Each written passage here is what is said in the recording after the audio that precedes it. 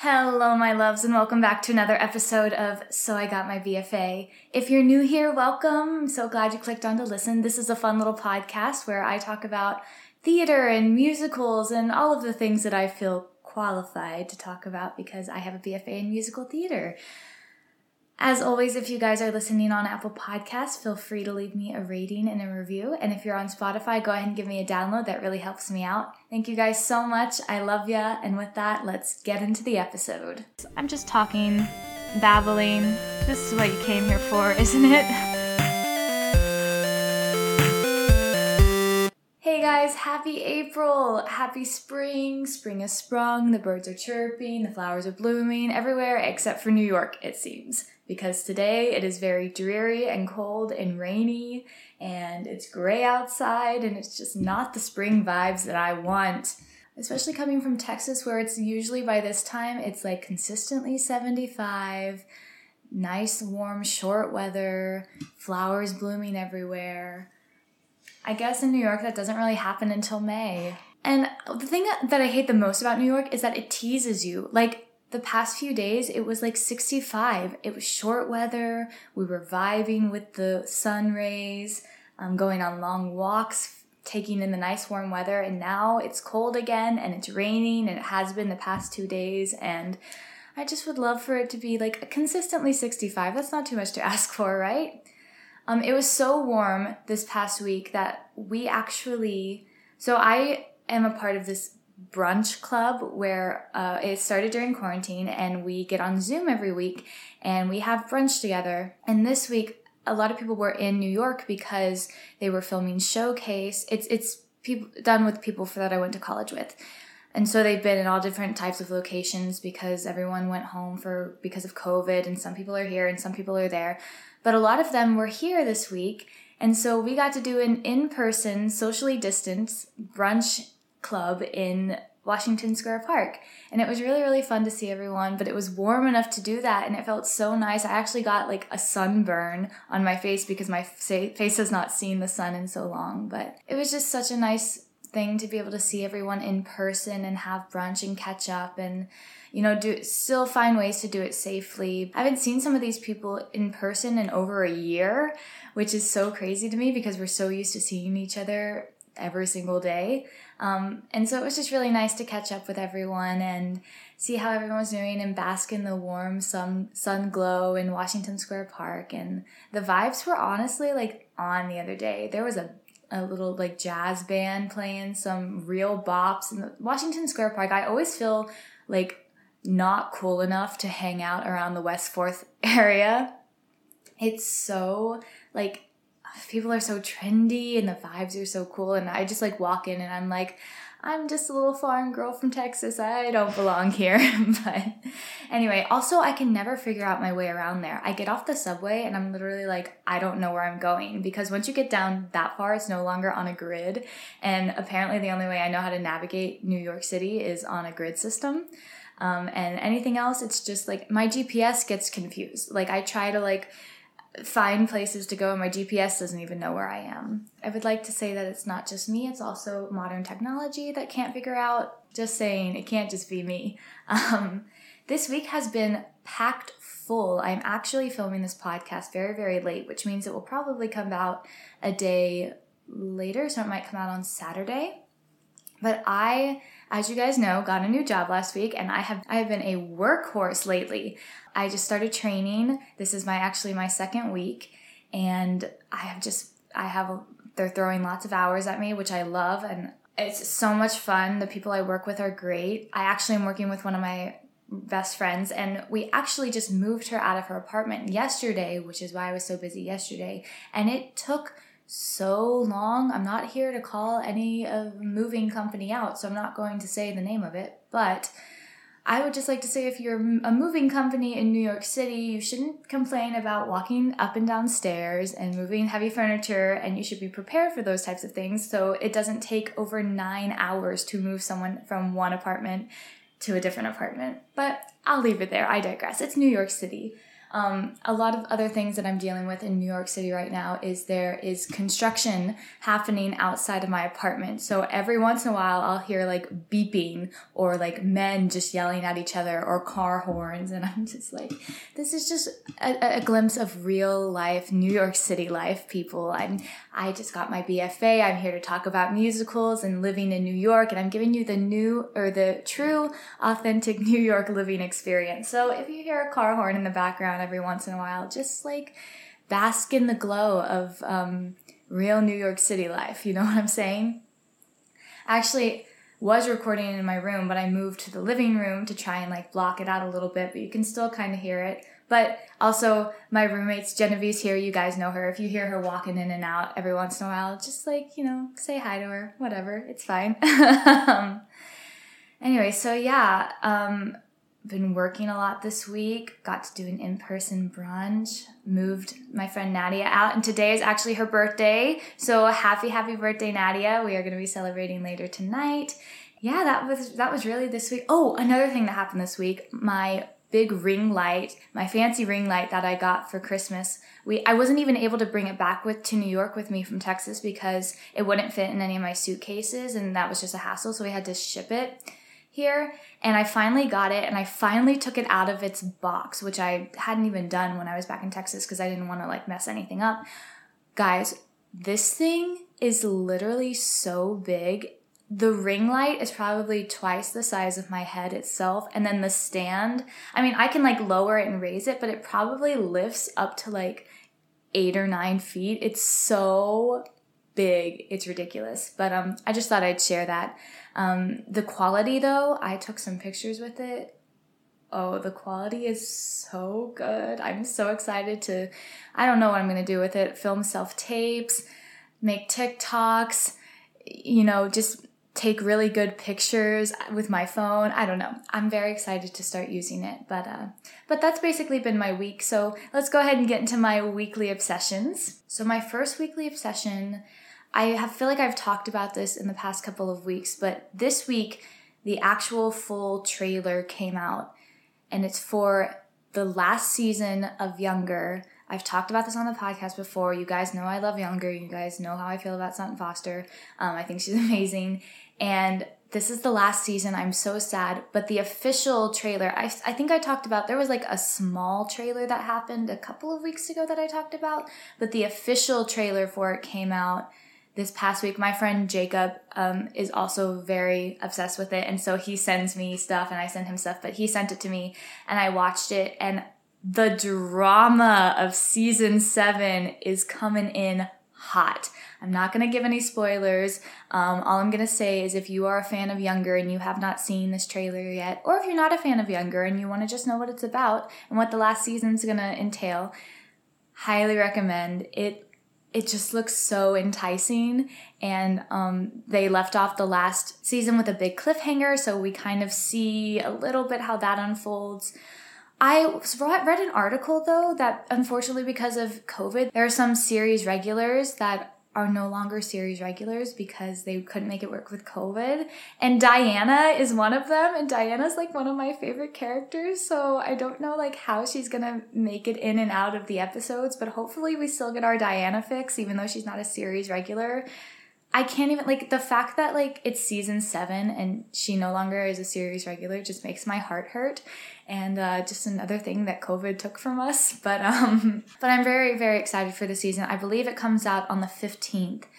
And hopefully, I know they moved to Paramount Plus, but hopefully it still comes out on Hulu as well, because your girl just can't have 5,000 streaming services. It just doesn't work like that. Can't we all just have it on one? I just wish that everyone would band together and make one singular streaming service so that everyone could be happy and no one had to pay 50,000 different subscriptions. But I guess that's just like, we don't live in a perfect life and I don't get to decide those types of things. But so that's my first weekly obsession. That was a very, very long tangent. But I'm so excited. April 15th for the season 7 premiere of Younger. I'm very, very excited. This is not a weekly obsession, but also just wanted to say because another actress you guys know that I'm obsessed with is Lauren Graham, and her new show, The Mighty Ducks, just came out on Disney Plus, another streaming service, which I do not have. which is very, very sad. And but it just came out on Disney Plus, so I'm trying to figure out ways to watch it. Hopefully one of my friends will lend me their Disney Plus just so I can see it. I've heard there's skating involved, and she does a whole routine at the end, so I'm very, very excited to see it. I just have to find out ways to see it, so I don't have a full review on that yet. But I love watching anything she's in. She's so great, honestly, and I'm sure the show is fantastic, and that whole Mighty Ducks fandom, I'm sure everyone is very, very happy to see a revival of that. And my last weekly obsession this week, it's not so much as something physical or that you can see, but it's more of just a day.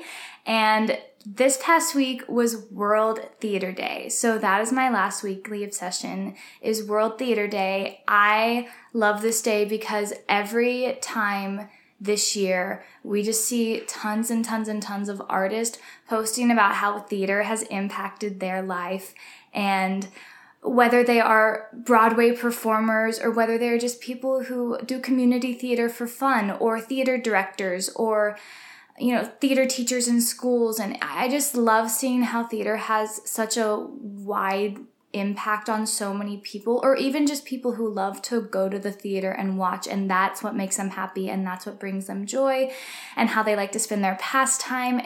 Theater is so relative to everyone's lives, and whether it's a big part of your life or a small part of your life, it has an impact on you, whether you like to think so or not. And I just think that that's what's something that's so great about the arts in general, is that arts as a whole, they impact people, and theater specifically, you can walk into a show having a bad day, being in a slump, and just escape for 1.5 to 2.5 hours. It's a new experience. It's a different experience for everyone, and it impacts everyone in so many different ways. And theater has had such a huge impact on my life. I love it dearly. I literally I cannot think of doing anything else with my life. I think about it constantly. Even I'm one of those people who's constantly listening to show tunes, and I just have never felt burned out from it. And it constantly, I find new things that I love about it every day. And I just love what theater means to people, and it has had such a big impact on my life. So happy World Theater Day. I am so excited to see how we react to it opening back up after this pandemic, and what means we need to take to get things back going on its feet. But I cannot wait, because the first Broadway performance, when everything opens back up, I desperately hope that I can be in a theater that night, because that performance is going to be so special. It doesn't matter what show.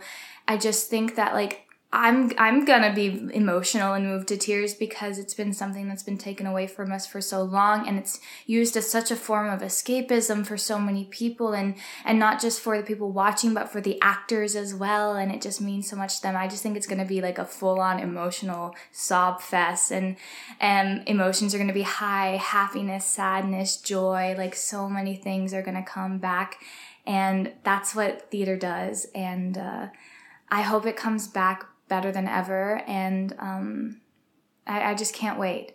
And so happy World Theater Day, my last and final weekly obsession for this week, which means we are moving on to the play of the week. Now, this play of the week, I will give a bit of a disclaimer. It is not one that I read this week. I'm actually working on reading kind of a hefty play right now that I think I might dedicate a whole episode to. So that will be fun for the future. So I'm in the process of doing that right now. And I'm trying to find time with everything to sit down and read it and really take it in, because it's a very heavy play. You guys might even figure out what I'm talking about before I even talk about it. But I'm very excited to talk about that play. But for this week's play, I want to talk about a play that I read in college, actually my freshman year, that I loved, and that I think that everyone should have the experience of reading and, analyze it if you want to, or just be impacted by it. It's such a beautifully crafted play, and the message is so strong. Okay, I'm going to go ahead and tell you the title. It's called Stop Kiss. It's by Diana Sun, and it's a story about these two girls who are kind of don't know. One of them more so knows where she's at in life, and she has an end goal, and she knows who she is. And then another girl who really is trying to figure herself out, has trouble making decisions and likes to avoid tough situations, and doesn't really know who she is. And they meet and they begin as friends, and then eventually they fall in love. We kind of see their process through that. But like the big ultimate thing that happens in the show is it's a series of flashbacks, and we start with one of the girls being in the hospital after a horrible hate crime against them. One of the girls was horribly abused after seen kissing her girlfriend. And so the play unfolds. It starts kind of there and then unfolds chronologically within a series of flashbacks. So we see the flashbacks to the two girls meeting and how their relationship unfolds. And then every once in a while we get a glimpse of the present day with how she's dealing being out of the hospital, and how she's dealing with one of them being in a coma, and things of that nature. But it's kind of a play about finding out who you truly are, and the people that you surround yourself with, how they have an impact on you. There's this one line that just stands out so much, and they're playing a game, and one of the questions is, if you were to see I think it's a rabbit or any type of animal in the middle of the road, do you swerve to miss it? So do you avoid the incident, or do you straddle it? Do you face it dead on, and do you attack it with full force and hope for a good outcome? And one of the characters straddles and one of the characters swerves, and you kind of see how those two different ways of thinking kind of interact together and mesh, and how that relationship is formed through that. But it was written in 1998, but the message of acceptance and loving who you love, and there still being hate against that, and hate crimes acted against two people of the same gender, that's still very relevant in 2020. Even though we've made giant strides forward, it still happens, and it's still such a horrible thing that goes on in our country and in our society, and it's horrible. So it's a play that was written long ago, but it still still has relevance in today's society. I don't know what else more to say about it, but it's just a great play. It's definitely a play that you want to have read in your repertoire. And as far as monologues, I think it's mostly two characters. There are other characters that interact, but it's mostly the main character, Sarah, and the main character, Callie, and their interactions and what they go. There's some great scene work that can be done in that. I was actually in the scene. I believe I was in a scene where it's actually the straddle or swerve question in college, and that's where I was first introduced to the show. And I just think that it's a play that everyone needs to read, and maybe even be reminded of some of the things that go on, and even this day and age, and how we can progress past things like this. And it's not even, I want to say it's not even so much a story about the two of them falling in love, but it's more of a story of like the main character, Callie, finding out discovering who she is and who she wants to be, and having this conflicting personality of Sarah, who is completely different, who knows who she is and she knows what she wants. And it's the whole straddle and swerve situation. And it's the plot unfolds very well. I wish I could be more articulate about it, but again, it's been a while since I've actually sat down and read the show, but from what I remember in the scene work and studying it, that's what I can remember. And I remember that it was such a great show to read freshman year, and I think that you should definitely add it to your reading list. So that's the play of the week. Again, like I said, I'm reading a big play that I really want to make a whole episode about when I finish it, and I'm very excited about that. But this week we get a play from the past. So that's the play of the week, which means that it is time to move on to the musical of the week. I am very, very, very excited for this episode. I have a lot to say. I feel like I've been saying that for the past many episodes, that I have so much to say. But this one was a musical that it's similar to The Sound of Music in that it had a huge impact on my childhood. I watched it so often, the movie musical version of it. This week we are talking about The Music Man.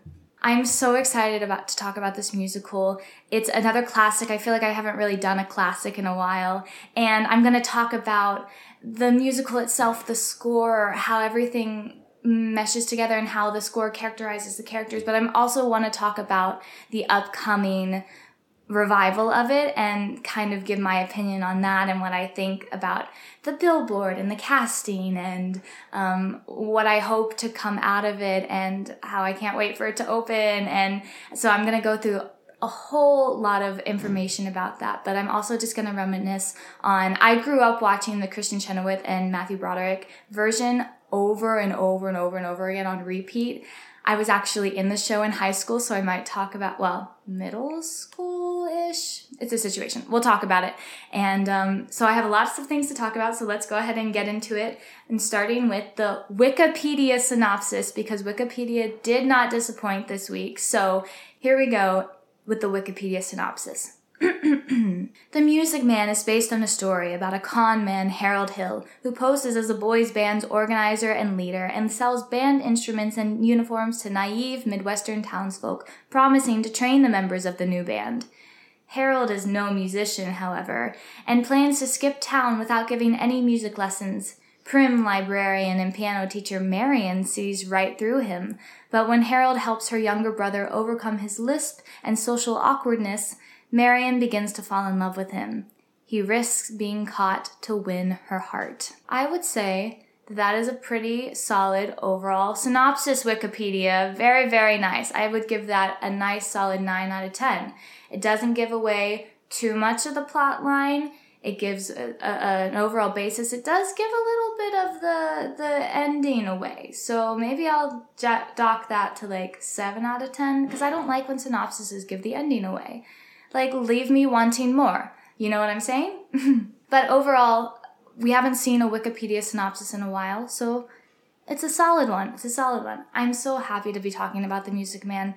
I tend to forget about this musical. It almost seems like when people like mention the musical The Music Man to me, I'm like, yeah, it's a musical, it's fine.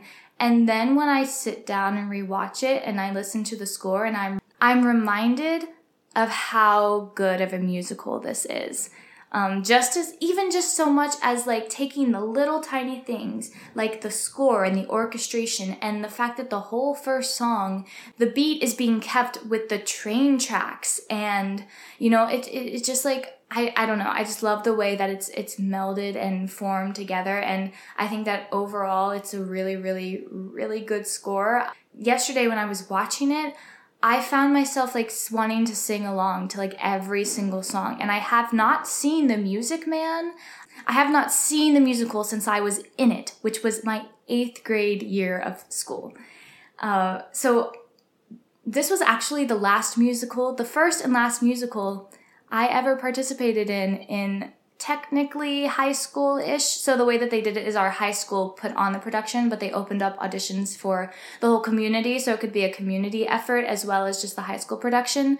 So I auditioned and I was actually cast as Ethel Toffelmeyer, the piano player, which was very interesting because at the time I did not know one note from another on the piano. I had no piano experience, but I got cast as Ethel Toffelmeyer, which was and it was also, I was one of the only 8th graders who actually got a speaking role, and I was very excited. But then, as we all know, my high school no longer did musicals after that point because we got a new director, and I no longer got to participate in theater, but that's for another story. But anyway, everything worked out for me. It's all gonna be fine.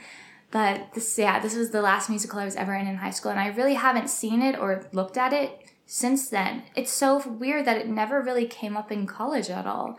It was one of those musicals that like you feel like falls into the classics, but also it doesn't necessarily seem like a classic. When you think of the classics, you really think of the R&H canon and things that are similar to that. You don't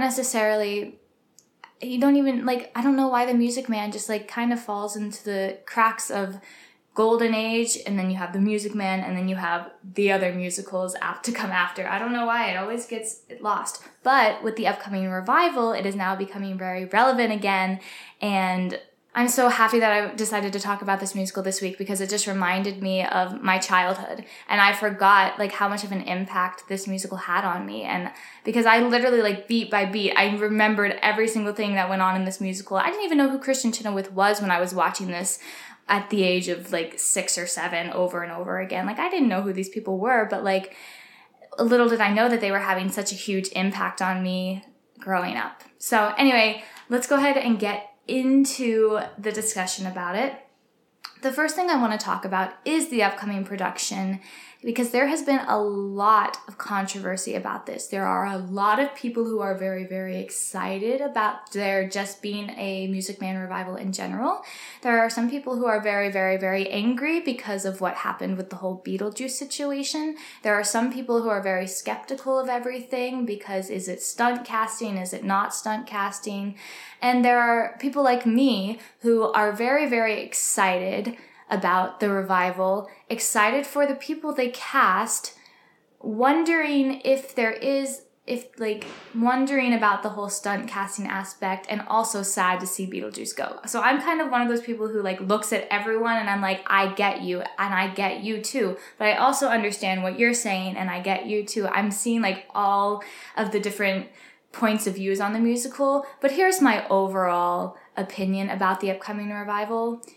I think it's about time that we did a revival of The Music Man. It hasn't been done in a while, and it is, in my opinion, a classic that should be being revived over and over again. And this is what I'll say about the idea of stunt casting. First of all, this is what I'm going to say. I think that the marketing is like screaming stunt casting. The fact that the billboards is like Hugh Jackman and Sutton Foster, and then wedged in between that is a little tiny The Music Man. I think that the way they're marketing it is they're screaming like this is a stunt casting. We are simply trying to bring in the viewers, and it's almost in a way with classics like this, like you don't have to do that. Like people want to see revivals of this. Like yes, tell them that Hugh Jackman is playing Harold Hill and tell them that Sutton Foster is playing Marion the Librarian, but you don't have to scream that on the giant Winter Garden billboard. It's almost like it hurts my eyes to look at a little bit because there's so much going on. And the Winter Garden billboard is also like one of the biggest marquees in the first place. So like when you have like so much lettering and print up there in the first place, it just like your eyes like go every which way and then you don't even see the title of the musical. And then on the whole stunt casting aspect of it, in my opinion, and this is just my opinion, and I think that it's valid, honestly, Sutton Foster is not stunt casting. Sutton Foster grew up on Broadway and played leading lady after leading lady after leading lady after leading lady. She has 2 Tony Awards. Sure, she took a break from Broadway because she was filming a television show and raising a kid, but just because she's coming back to Broadway does not make it stunt casting. And this is what I have to say to everyone saying that, oh, they just cast her for her name, she's not even right for the role, like blah, blah, blah, blah, blah.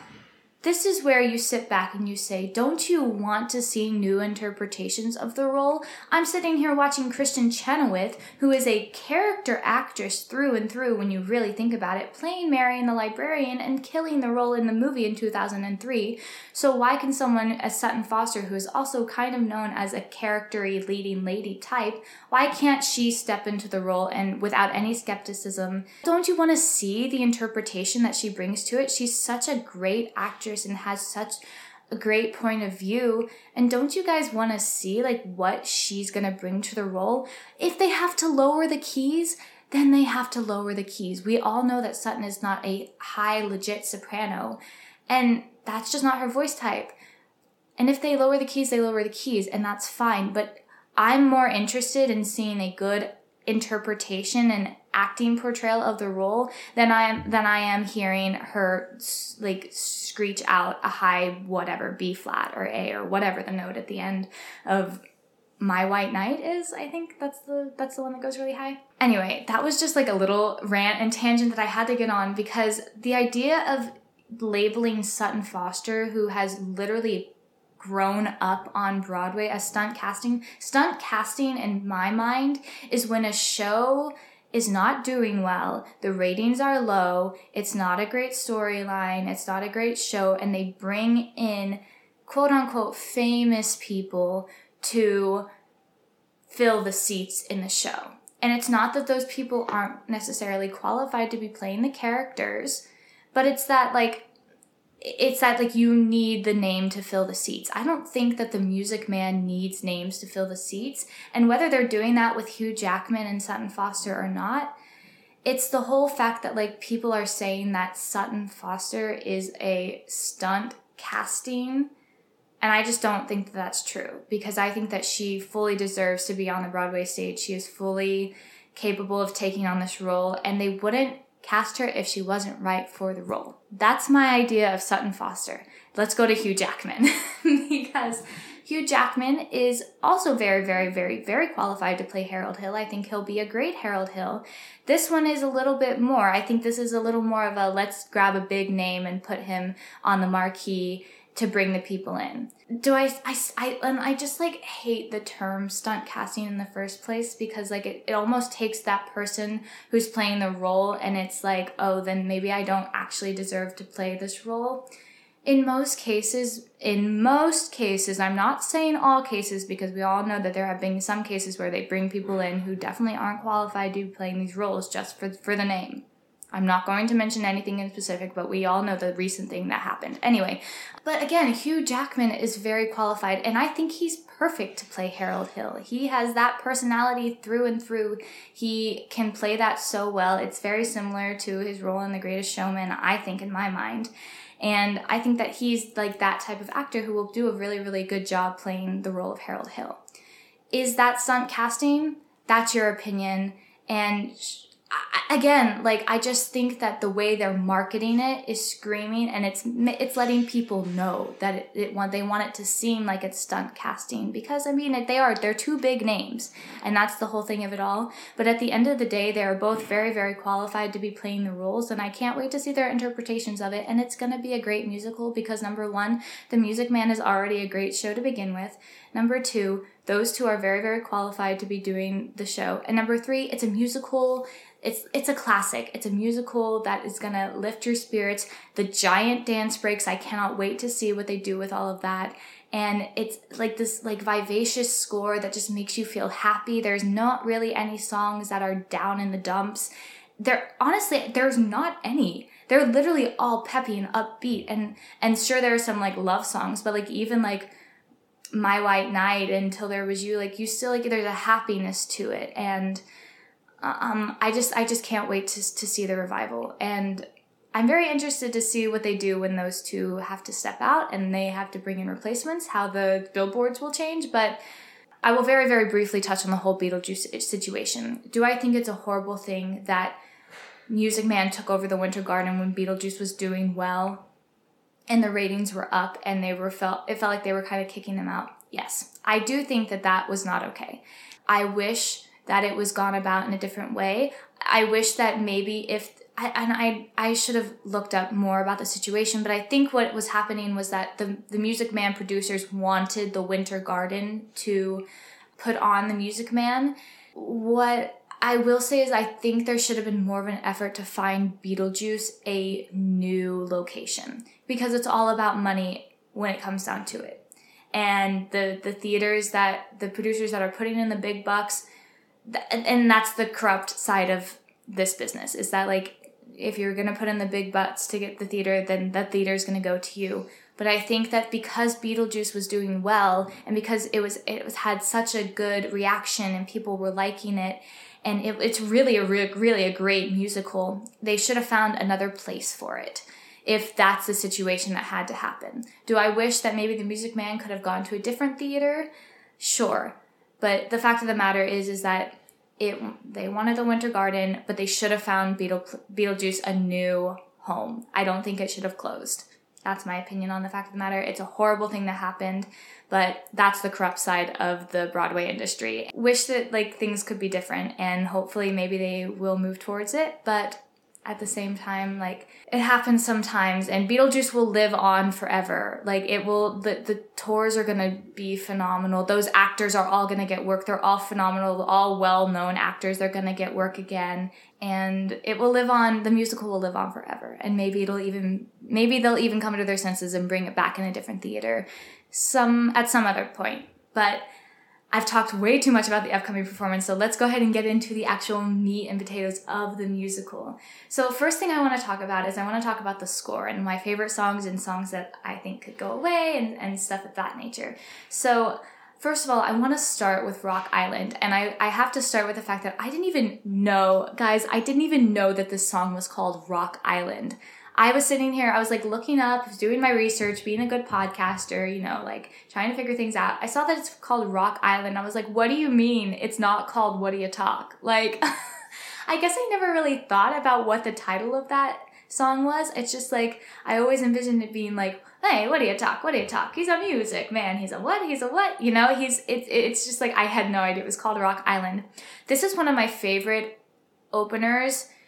And it's one of my favorite patter songs in the entire musical theater canon. I think it really symbolizes their way of speaking as salesmen. I think the patter songs are perfect. And I think that what they do really well with Harold Hill in all of his songs is when he's being a salesman and he's trying to sell band and he's telling people that pool is bad and you got trouble here in River City. Everything's a patter song, but when he's singing about emotion and like Until There Was You and then Goodnight My Someone reprise and things of that nature, he really sings, but the rest of it is patter. And I think that's something that Meredith Willson did really, really well in his composition of the score, is that he created characterization through the orchestration of the score. And so I think that Rock Island all being like starting like as a patter song, and that really sets the tone for the rest of the musical and how salesmen kind of speak to you as in like a, hey, you want to buy this? Oh, but it's only 20. Oh, you don't want to do 20? Well, I'll do 15. Or maybe I'll do 15 and throw in $5 and you'll get this, you know, like it's all like, it's very pattery the way they talk. And I think that was really smart of the way that they crafted the songs to really represent the types of people that were talking about them. Another thing I love about this opener is that it really does create the atmosphere and set up the characterization of Harold Hill very, very well. I think we get more of an atmosphere setup when we get to Iowa Stubborn and we see the town and how that is going to change throughout the show and the journey that the town's going to go on and everything. But I think as far as setting up the character of Harold Hill, they do a really good job in explaining exactly who he is, what his business is, how he's a con artist. One of the most iconic directions and blocking in musical theater history is when he says, I don't believe I caught your name. And Harold goes, I don't believe I dropped it. And then he holds up this big suitcase that says Professor Harold Hill. I think it's one of the most iconic moments. I don't know why, but I just think it's great. So anyway, moving on. Another one of my favorite songs is Marian the Librarian. And here's why. I think that some people can look at it and say, oh, it's creepy what he's doing and he's kind of like forcing her into this. But like, I think he's just being like, he's being a con artist, first of all. We all know, I can't sit here and talk about how on my last podcast that Evan Hansen and Dear Evan Hansen is messed up and Harold Hill is not. I realized that like while rewatching the musical that Harold Hill is really a really nasty, nasty person. And it's almost like his redemption story isn't like fully redeemed. Back to Marian the Librarian. I don't know. I think that it's such a like sly song, and I can't even explain like why it's one of my favorite songs, but every time it comes on I'm like, Marian, Madam Librarian. But also I think the dance break is like one of my favorite dance breaks in musical theater history. I don't know why. I can't explain.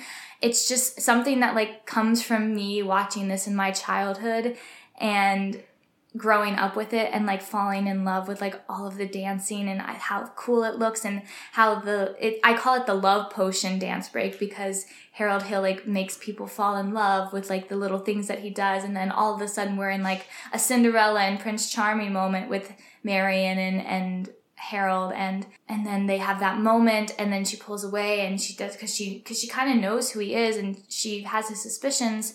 But that's like the first moment we really see a connection between the two of them, even though it's her connecting and him kind of playing her, but we'll get onto that later. The Wells Fargo Wagon, such an iconic Act 1 finale, which is so kind of weird because I feel like Wells Fargo Wagon is kind of a meme in the musical theater world. I can't explain why. I just feel like people are always like, oh, the Wells Fargo Wagon is a-coming down the street. It's probably because of the lyrics. I don't know. I think that it's a really well-crafted song, and it shows a different side of the town. We see them go from Iowa Stubborn to Wells Fargo Wagon, and this is the first time we really get to see the town be excited about something new, because it's not like their stubborn, like normal, typical, everyday way of living. It's something new, and it's something exciting.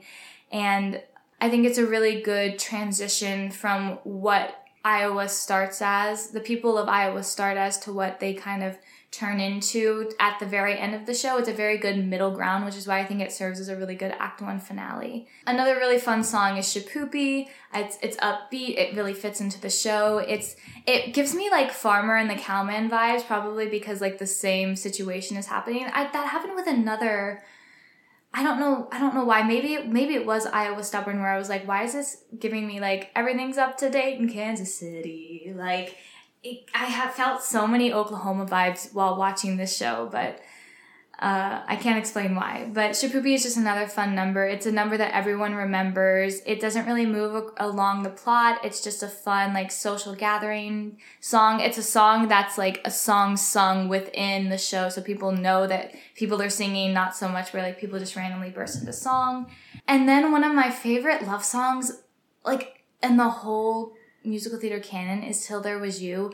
I simply cannot explain why. I think that it's... And actually, after rewatching the musical and understanding the mindsets of the two people, I'm kind of like, well, this is kind of, like, messed up. Like, he's playing her, and she knows that he's playing her, but she's still in love with him, but he's also, like... Because I don't think that he fully feels, like, the love and the emotion for her until he sings in Good Night, My Someone reprise, the kind of mashup between that and 76 Trombones, where he has that realization with, oh, wait, I think I actually kind of like this girl. Maybe even, I might even love her. But I don't think that it happens until There Was You, and I just realized that when I was rewatching it. But in light of all that, Till There Was You is still a very well-crafted love song. It's not a love song that's like, I fell in love with you the moment I saw you, blah, blah, blah. It's more of a, I didn't know that I could feel this way until I met you. I thought that I would always be stuck in my old ways and always be this old maid, or that I would always just be like this con man and never actually feel for anyone. But then you came along and you changed me. I think that's a really good tie-in to what the overall message of the show is in general.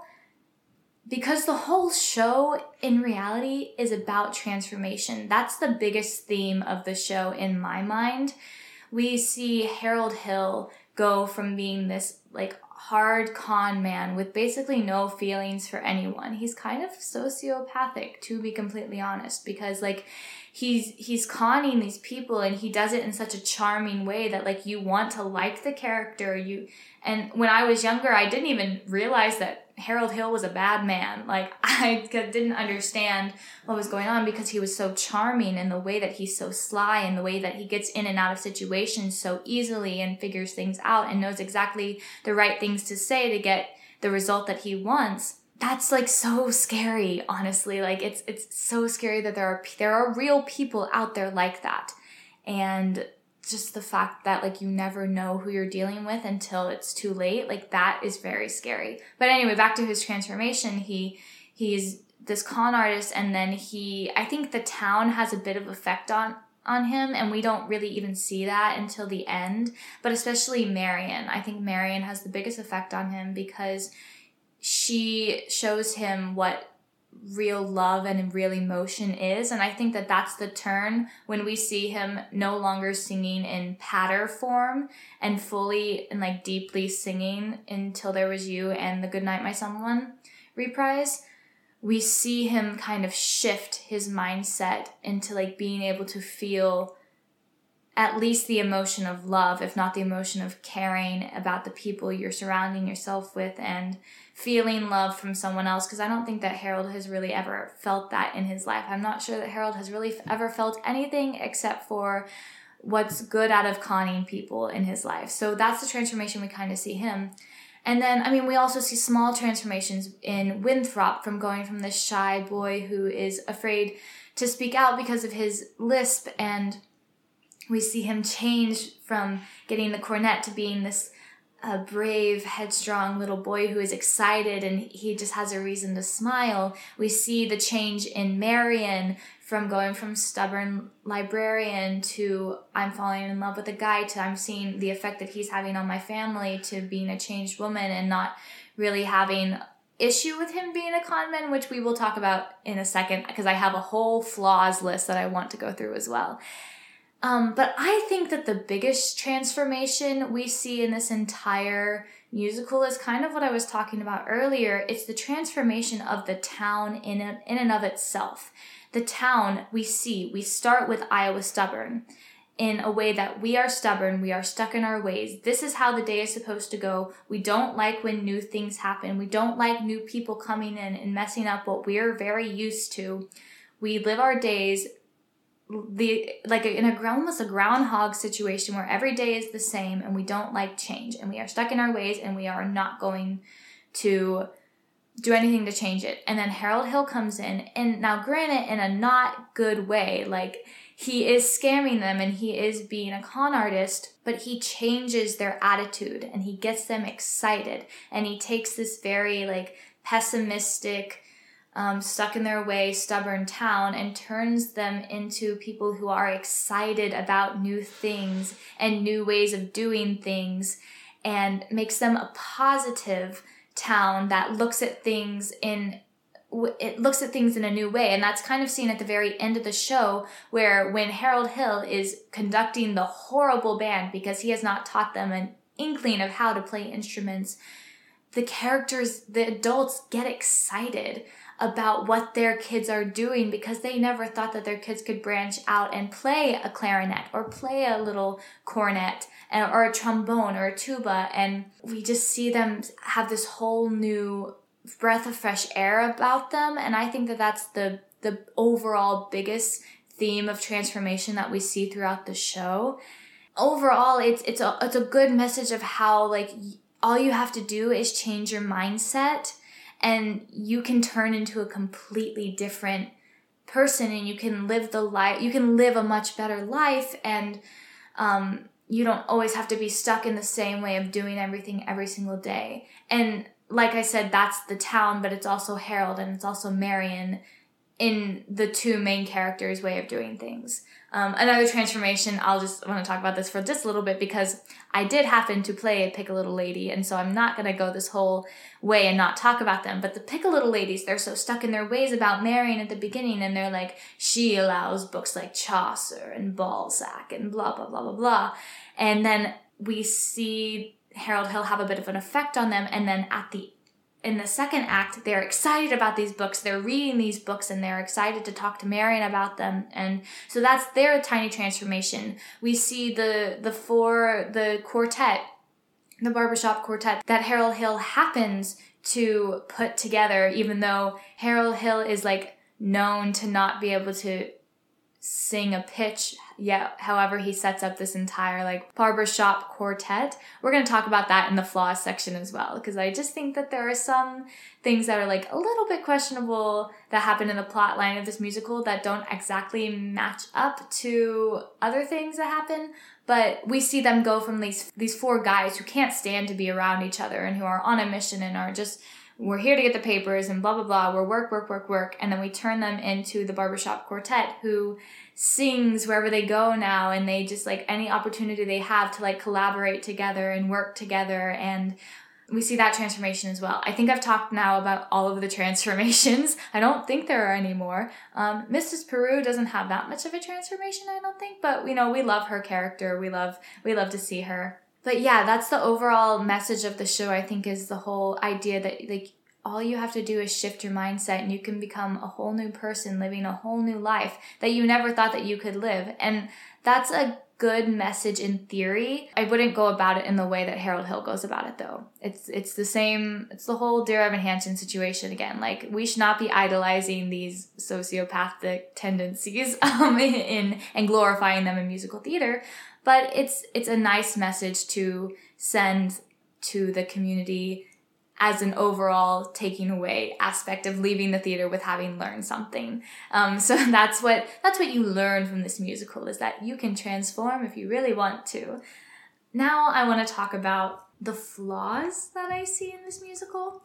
There are only a few. Here's the whole fact of the matter, is that the musical was not made to be bulletproof. The musical was made to be a happy, peppy musical that lightens people's spirits and brings people joy. That's why there's not one single sad song in the entire show. And we really don't have that much conflict in the show as well.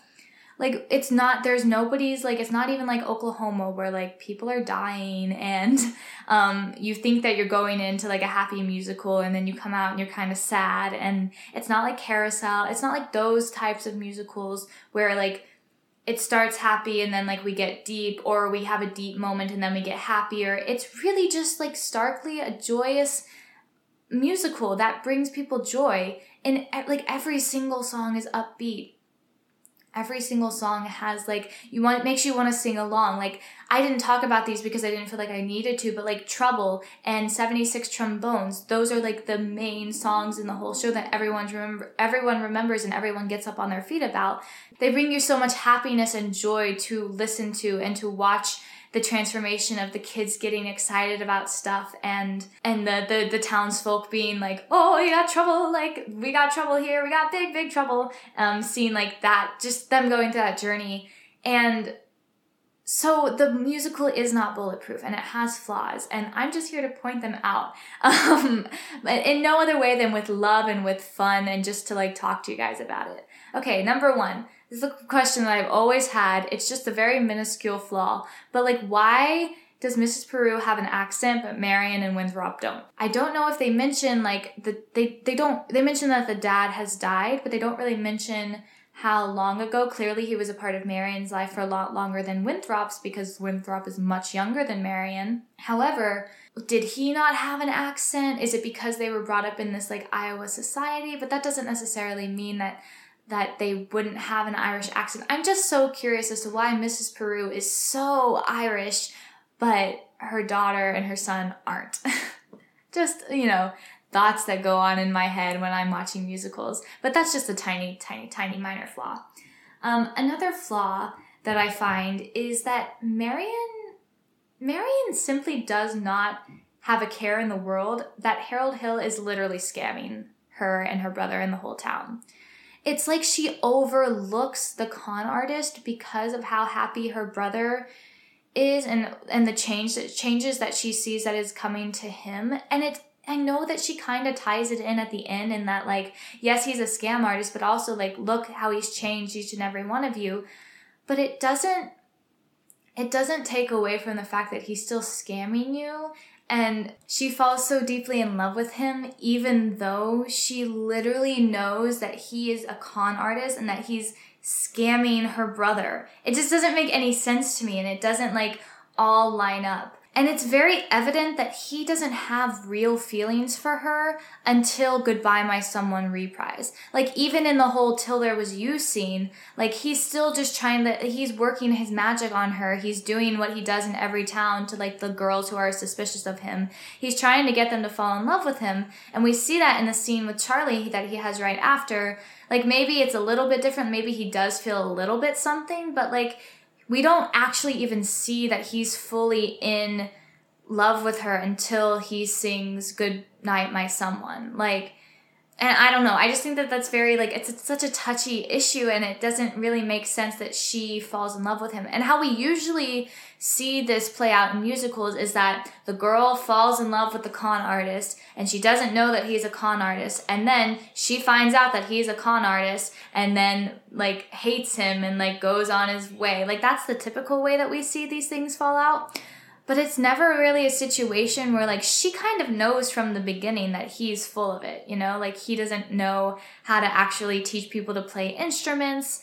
And she knows, like, she's a very smart girl. She figures it out pretty quickly, and she still chooses to fall in love with him simply because of the way that he treats her brother and how the changes that she sees within Winthrop.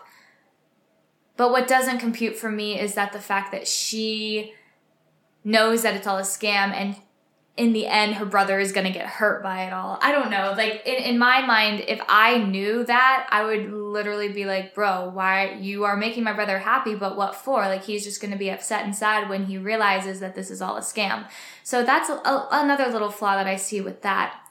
Another plot flaw is they're always like, especially in the first song, they're like, he doesn't know the territory. He doesn't know how to teach people to play instruments. He doesn't know he doesn't know an A pitch from a B pitch. Like, he doesn't know anything about music, yet he sits there and he teaches the barbershop quartet how to be a barbershop quartet. Like, you know, he's like, you sing on this pitch, you sing on this pitch, you sing on this pitch, you know, like, he clearly knows something. He's musically inclined. Like, he clearly knows what he's doing in that capacity. He knows what harmonies are and everything. Okay, so maybe he doesn't know how to teach someone to play an instrument, but it's not that he's not musically inclined at all, which is something that they point out quite often. Because you can't just create a barbershop quartet out of nothing. I mean, that's a little hysterical anyway, the fact that they could just, like, they know all the harmonies and they know all of these songs off the top of their heads anyway. That's a little bit of a stretch anyway. But I call these, like, flaws, like, fantasy flaws. Like, flaws that can only happen within the realm of musical theater. Musical theater can get away with it because it's musical theater. But I'm, like, looking at it in a realistic type of mindset. So that's why I'm calling these fantasy flaws.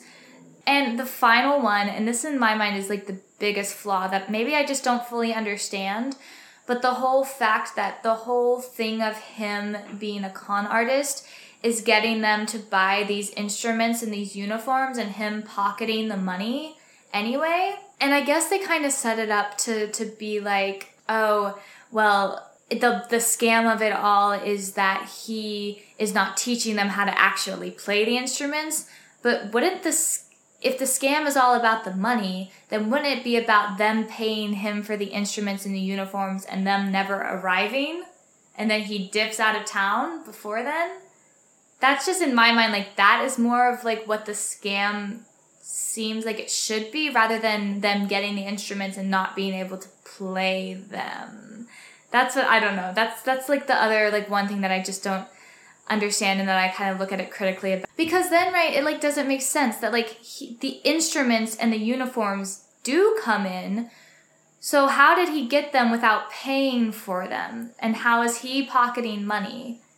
Because right, like, I don't know, the whole scam of it all doesn't make sense. And it doesn't make sense that they're all like, oh, we're gonna tar and feather you because you promised to teach our boys how to play the instruments, but you didn't do that. You just made them buy them, which I understand is like, why are we buying an instrument and not learning how to play it? I do understand that, but, like, at the same time, in my mind, more of the scam would be the situation where and maybe this is like, I shouldn't even be thinking like this. Like, oh my gosh, I'm not a con artist. Anyway, but if I were, I would pocket the money and then the things would never arrive and I would dip out of town before the arrival date was supposed to happen. Maybe it's just something that the writers didn't think about when they were writing the initial show. They were like, let's just put on a peppy musical and have a happy ending, and we're not going to think too much about the logistics of it. Because when it comes down to it, this is my overall wrap-up of the show. It is a great, feel-good, happy-go-lucky musical that doesn't really have that much conflict.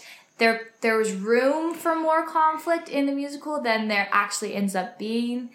But, however, they kind of just glide over the initial conflict. And this is something that I didn't even talk about, but, like, the two characters who are actually trying to do what's right, which is the mayor and Charlie, they are almost painted as the villains in this show. Because all the mayor is doing, and now granted, the mayor is doing it because he owns the billiard parlor and he doesn't want change and he is very stuck in his ways and he is one of those that doesn't want transformation in the town. But when it comes down to it, he's trying to stop the scam, and so is Charlie. And Charlie and the mayor are really painted as these huge villains in the town.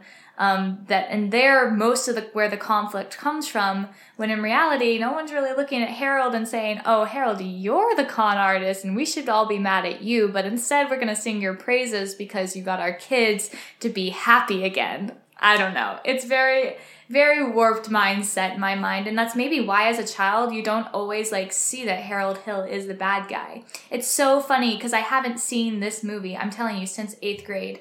And while I understood it then, when you really sit down and you analyze these things, you have a whole new perspective on the musicals themselves. And I'm sitting here as a child and as a kid watching this musical, I didn't even compute that Harold Hill was a villain and that he was a con artist. And I didn't understand the fact that he was literally scamming these people, because they don't really set it up that way. You see him coming in and doing these things, and then Charlie and the mayor getting in his way, and you're I don't like those people. Overall, it's a great musical. It's a musical of my childhood. It's it has a very similar place in my heart as The Sound of Music does. If you want to go listen to that episode, that's my very, very first episode that I ever talk about. And I talk about how The Sound of Music has had such an impact on my life. But I always forget about The Music Man. Like I said earlier, it's just one of those musicals where someone will mention it to me and I'm oh yeah, it's a fine musical, whatever. And then I sit down and rewatch it and I'm no, wait, this is actually really good. I really like this. I'm very much enjoying all of these songs, and I'm actually can't help myself from singing them right now. So that's the musical. I was very, very happy to talk about it today and relive all of those nice, glorious moments from my childhood. But let's go ahead and get into my favorite character, my least favorite character, my Tony Award-winning moment, my rating, and of course, the moment you're waiting for, the Dreamcast. So my favorite character is Mrs. Peru, because I just think that she's the kind of the comedic relief a little bit, but also the motherly figure. And I just think that she doesn't really have any flaws in this musical. She's one of the only characters who's consistently herself, and she doesn't go through this great big transformation like all the other characters do. She's kind of just there to be the mother and be hard. She's your typical Irish mother, to be hard on Marion about not finding love yet and being, maybe she'll be an old maid and blah, blah, blah. But she's funny, and she's just a lovely presence every time she steps on stage, which is why she's my favorite character. My least favorite character is Charlie, just because he doesn't really have that big of a plot line. We see him as a villain, even though like I said earlier, he's not really being the villain. He's just trying to look out for the town. But we see him as the villain, and that whole scene, his one scene with Marion, is just weird, which I actually feel I remembered it incorrectly, because she kisses him. For some reason, I remember him kissing her. I don't know why, but I watched it yesterday, and she definitely kisses him to get him to stop going to tell the mayor about Harold Hill, but unfortunately, he finds a way to do it anyway. Oh, another one of my favorite characters, just for comedic relief, is Mrs. Shin, whatever her first name is. Eulalie, I think it's Eulalie Shin. But anyway, she's just a hoot and a holler, and the whole Pick Little gang, I love all of their bits where they're in the fountain, and then there's little moments in the musical that where it just makes you laugh and it makes you smile, and it's a musical where you can smile all the way through, which is why it's so great. My Tony Award-winning moment is the Marion the Librarian Love Potion dance. It's one of my favorite dance breaks, and I simply can't explain why. It's the whole fact of the matter that he is doing these tiny little things to interact. He brings the dance to life. It's not they're just going into a dance break. He brings it to life, and he entices Marion in this way, and then all of a sudden they're Cinderella and Prince Charming and falling in love, and the whole bit with the marbles. I don't know. I just think that that's such a great sequence, and it's one of my favorite dance breaks in the musical theater canon, and so that's my Tony Award-winning moment. On to my rating. I am giving this musical 8 out of 10 trombones. I can't say 76 trombones because that wouldn't make sense because it's only 8 trombones. But I'm giving it 8 out of 10 because it is such a happy musical. But as I said, there are flaws in the plot point. Some that I'm willing to overlook, some that I have questions about. And that question being, why does Mrs. Peru have an accent and Marion doesn't? And that's just the question I will never stop asking. But I'm giving it 8 out of 10 trombones, mostly for childhood points and just like a musical that makes you happy and that is a musical for everyone. There's literally not one singular person who cannot go see this musical. And like I said, with the whole revival, I'm very excited to see how it turns out. So excited to see the interpretation of the casting. Believe what you want about the stunt casting. Have your own opinion about it. But go see the show. Don't let it stop you from not going to see the show. Don't sit here and say, oh, well, it's stunt casting, so I'm not going to go see the show. Guys, come on. Like, those two actors are very, very qualified to play the roles. And don't you want to see their interpretations of it? Because I know I do. Anyway, that's the musical. Now we're going to talk about the Dreamcast, which is one of my favorite parts of the podcast because I get to actually tell you guys people that I would love to see play these roles. So Harold Hill, the ultimate sibling role reversal. I want to see Hunter Foster play Harold Hill. I couldn't tell you why. I think that he's the right type for it. I think that after seeing his interpretation of Bobby in Urinetown, which is what he's like most known for, I would say, he would just like have this like quality of Harold Hill. Like he's got the pattern down. He's got the like controlling the stage down packed. And I think that he would be a really cool interpretation. We're going to talk about who I chose for Marcellus later because there might be a bit of a conflict there, but we'll get to that in a second. Marion, I would love to see Laura Benanti play this role. For the mere fact that she's Laura Benanti. Like, she would... I think that this is a role that was crafted for her. Like, she would be so good in this role. It's not like you're looking at Sutton Foster and saying, I'd be interested to see her interpretation, but she's not... That's, like, the role isn't made for her. I feel like the role is, like, made for someone like Laura Benanti, and I'd love to see her play the role. Mrs. Peru... Audra McDonald, simply because Audra, I want her to play the mother in every single show. She has such a great motherly presence. She has this beautiful, gorgeous voice. Mrs. Peru doesn't sing that much. But, like, I don't even care that Mrs. Peru doesn't have a song. Like, just write one for her. Just let me live my, like, Audra McDonald playing Mrs. Peru life, okay? Just let it happen. Winthrop, okay, here's one. You're just gonna have to, like, trust me on it. But, like, if Andrew Keenan Bolger could, like, go back in age, like, just, like, unage and be a child for the rest of his life, that'd be great. And I would also love to see him play Winthrop as a 7-year-old. Okay, thank you. This is the one that's a little controversial if I'm gonna have Hunter Foster play Harold Hill. So, Marcellus, I said Christian Borle. If you know the tea there, you know the tea there. And I don't know how they would work as playing best friends, and I don't even know if there's any animosity there, but, like, I think that, like, Christian Borle would be a good Marcellus, and that's my Dreamcast, so I can do whatever I want. For Tommy, I have Ben Cook. Just makes sense. Zenita, I said Ashley Park. I think she's a little too old to play Zenita, but again, if we could just age her back a little bit. She can dance. She can sing.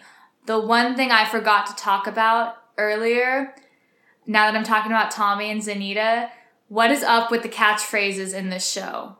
Like, why does Zenita say ye gats like 5,000 times? Why does Tommy say, I don't even remember what he says. He says, like, Geely Klein or something like that. And Charlie says, like, crimedy or something like that. Like, what is up with these catchphrases? We don't need them. I don't understand them. Anyway, back to Zenita. Ashley Park I have for Zenita. For Mrs. Shin, I said Bernadette Peters. Because why not? Can you imagine Bernadette Peters being like, and now we're a fountain, and now we're singing about Balzac, and like she, come on. Like, she's the perfect Mrs. Shin. And for the final Mayor Shin, I said Norm Lewis. I can't explain why. I just think that he'd be a great mayor. Why not?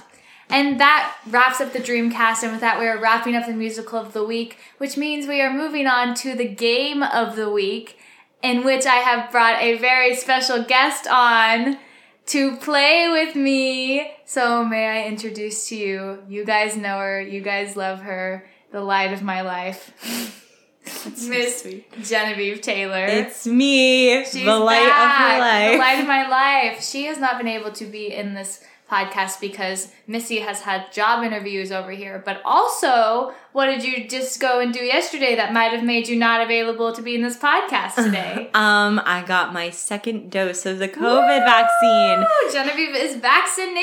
It hasn't hit me yet. I'm nervous. We're going out for our friend's birthday tonight, and I'm afraid that like mid-dinner, I'm going to start feeling like I have COVID, which is going to be really sad. Do you know what I actually thought about earlier? I was like, what if they take my temperature and I'm feeling like feverish from like the vaccine? Like, will they not let me in? Don't feel feverish before 7 Literally, like, I'm gonna put an ice cube on my head. Like, I'm gonna ice my forehead before. But they're gonna be like, you're 92 degrees. Genevieve just got the second vaccine, and so she is fully vaccinated, and she hasn't felt the effects of it yet. So hopefully she's still kicking later on tonight. I'm gonna be so mad if I felt fine all day and then around like 5 o'clock I'm just feeling gross. I'm gonna be so mad. So the game today I've pulled straight from playbill.com, which means that I'm getting lazier and lazier with these games. But I don't know. I thought it was fun, and I was like, I don't think I can do this, but I think it'll be a fun time trying to get me to figure out how to do this. So this game I'm going to call The Final Line.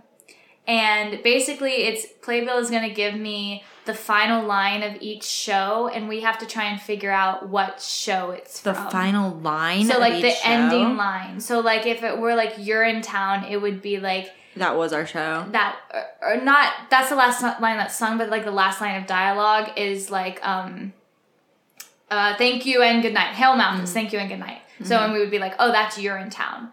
So... That's what we're going to do. And I think that if we don't know what it is, we should try and, like, we have to talk about, like, figuring it out, like, how do we get there? All right. So let's see. So the first one is You will bow to me, the gentleman in this way, bending only at the waist. The ladies will make dip, as in Europe. And then it says mother. So, like, does mother say that? Or is that a part of the line? Well, I mean, if Mother says that, that means it's ragtime. I don't think it's ragtime, because though. Who else is named Mother? I know. I just watched ragtime, and that doesn't make sense. You will bow to me, the gentleman in this way, bending only at the waist. The ladies make dip. I know what it is. What is it? Well, I want you to try and figure it out. Oh, I have absolutely I only figured it out because they're like teaching them how to bow and like. Well, if you know what it is Mother is part of the line. Part of the line. Oh, okay. Hold on. You will bow to me, the gentleman in this way, bending only at the waist. The ladies will make dip, as in Europe. No, that can't be. Yeah, any guesses? The only thing that's coming to mind is My Fair Lady, but I know that it's not My Fair Lady. That is not the last line of My Fair Lady. No, the last line of My Fair Lady is like, where are my shoes or something that. It's not Anastasia. Mm-mm. Europe. The character is like teaching them how to bow and... Oh, I know exactly what it is. Okay, ready? It's 1, 2, 3. King and I. Yes, yeah. Okay. Yes, that was a good hint. There we go. Yeah, it was The King and I. That's the last line? I guess so.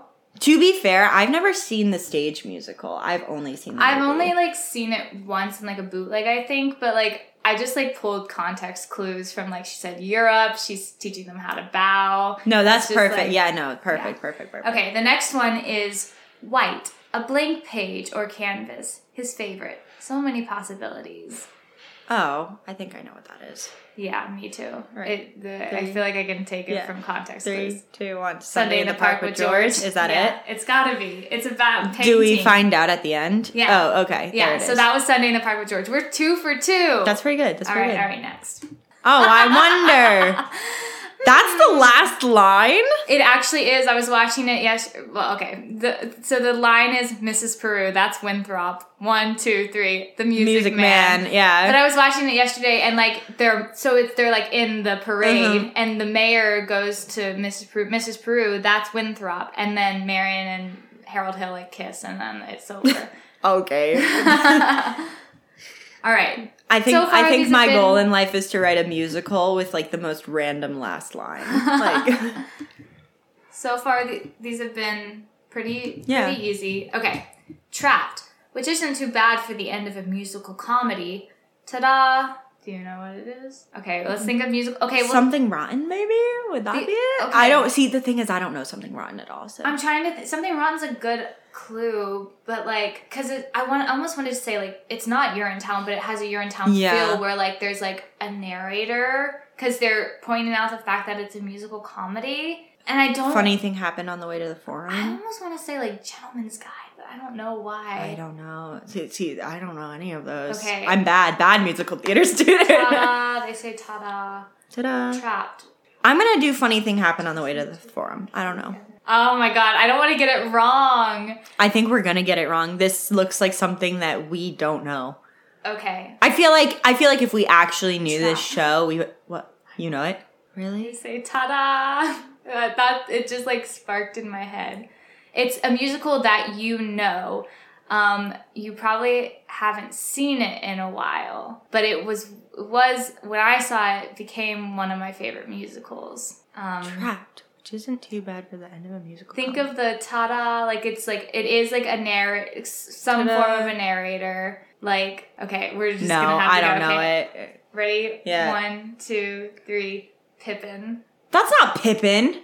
No way. It's That's the last Pippin. line of Mhm. Pippin?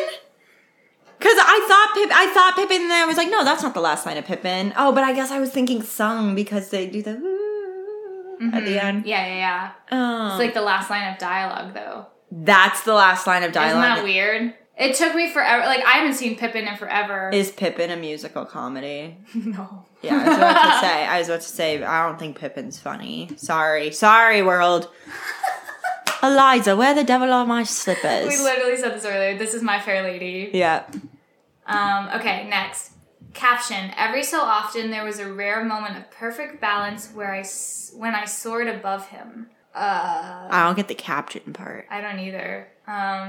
I mean, why did it sound... I know it's not Next to Normal because we just No, it's watched that, not. but it sounds like something similar to Next to Normal. Yeah, it's definitely not. Why do I want to say Dear Evan Hansen? I don't think that would be it because when I soared above him, like that wouldn't make sense. Okay, where do we fly? We're flying, we're soaring, a character who feels down. Maybe, I don't know. When I soared above, I know it's not, but I don't know what else it could be, so I'm just going to say Next to Normal. Why am I sitting here being like, it's Dumbo? Oh my god. I'm saying Next to Normal. It's not Next to Normal, but I don't know what else it could be. I'm going to say Dear Evan Hansen. I know it's not, but... Okay, ready? Yeah. An ad. Cool. Fun Home. I've never seen Fun Home. I only know the songs. Why would that be the... Now I'm interested. So, some of these shows that I don't know, I'm like, why is that I the know. last line? Okay, so there's one more. Oh, I know what this is. Theodora Anton. Is that, Comet? Great Comet? No. A Why? musical where some characters speak in a foreign language. Just some. Yes. It's not In the Heights. No. No. Anton. Wait, hold on. I'm hearing it. I I don't know. literally just watched this on Netflix. That's the only reason I can remember. What is it? It's West Side Story. That's the end? I thought it was... That's the last line of West Side Story? Mm-hmm. I thought that the last line of West Side Story was something like, I'm gonna shoot you. Or something. I'm gonna shoot you. Who the hell's Anton? No, because she, doesn't she walks away with, like, she walks away from his body and then says it to someone. I don't remember. I've only seen it once. That's That's really bad. I just exposed myself. I watched it on Netflix for, like, the first time the other day. Anyway, that's the game. I wasn't even keeping score. I just think it was kind of funny to try and figure that out. But, well, yeah, I mean, you clearly won. There was, like, a couple that I didn't know. Yeah. So now we're going to move on to my favorite part of the podcast, which is the advice column, which is where I give you guys a little piece of advice that I maybe learned from the 4 years of while getting a BFA, or maybe I even learned it a little bit after, but I think that it's relevant to people who want to be performers and honestly just people in general life as well. People who want to be teachers and lawyers or whatever you want to be. I try to pick stuff that's general enough to like be helpful to everyone. So my advice for today was actually sparked by a conversation that Genevieve and I had last night. But it's invest your time and your energy into doing things that make you feel like the person that you want to be. And that way, you're living the life that you want to live and there's no restrictions. Yes. Yeah. Definitely. That was a huge conversation. I went into Kelsey's room. We had a with whole, my little bullet journal, and I was like, I'm trying to write kind of like a vision board, but not really. Mm-hmm. And I was like, I just feel like there's a person that I want to be, that I've always wanted to be, and I just haven't been living that life. Yeah. And then what can I do?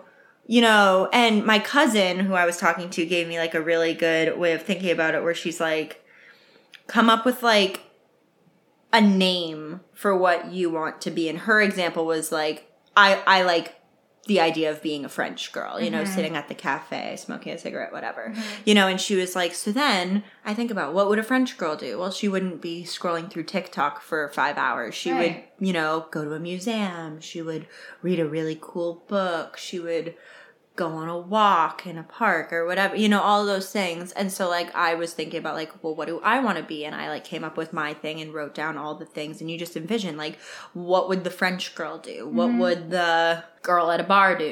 Stuff like that. So. And it can be as small as investing in little tiny things that just make you happy throughout the day. If you love to read, take out time of your day to read a book. If you want to present yourself as not more presentable, but if you want to fix your skin, go invest in a good skincare routine or a hair care routine, or take time to take care of yourself and be happy in your own skin, and then you can start living the life that you want to live. And then just don't hold back. If there's something you want to do and you have the means to be able to do it, go do it. Don't live your life with restrictions, because that makes you a more well-rounded person. It makes you able to have conversations and with people and be able to tell people about these exciting things that you've done, or talk about things that you're passionate about. I think that a big thing that Genevieve and I have been talking about lately is these job interviews, and people are well, tell me about yourself. And we're we do musical theater, and we were just trapped in a theater conservatory for the past 4 years, and we haven't really done anything else because now we're struggling artists and we're poor. Yeah. And that just happened to me. Story. That happened to me today. They were so tell me about yourself. And I was I'm from Maine, and I've worked the same 2 jobs since I was 15 years old, and theater, and yeah. So and this ties all into the whole transforming theme that we see in The Music Man. It's just about a mind shift thing. All you have to do is shift your mindset and invest your time and energy into being the person that you want to be, not the person that you're expected to be, not the person that other people want you to be, and not the life that you think you have to live.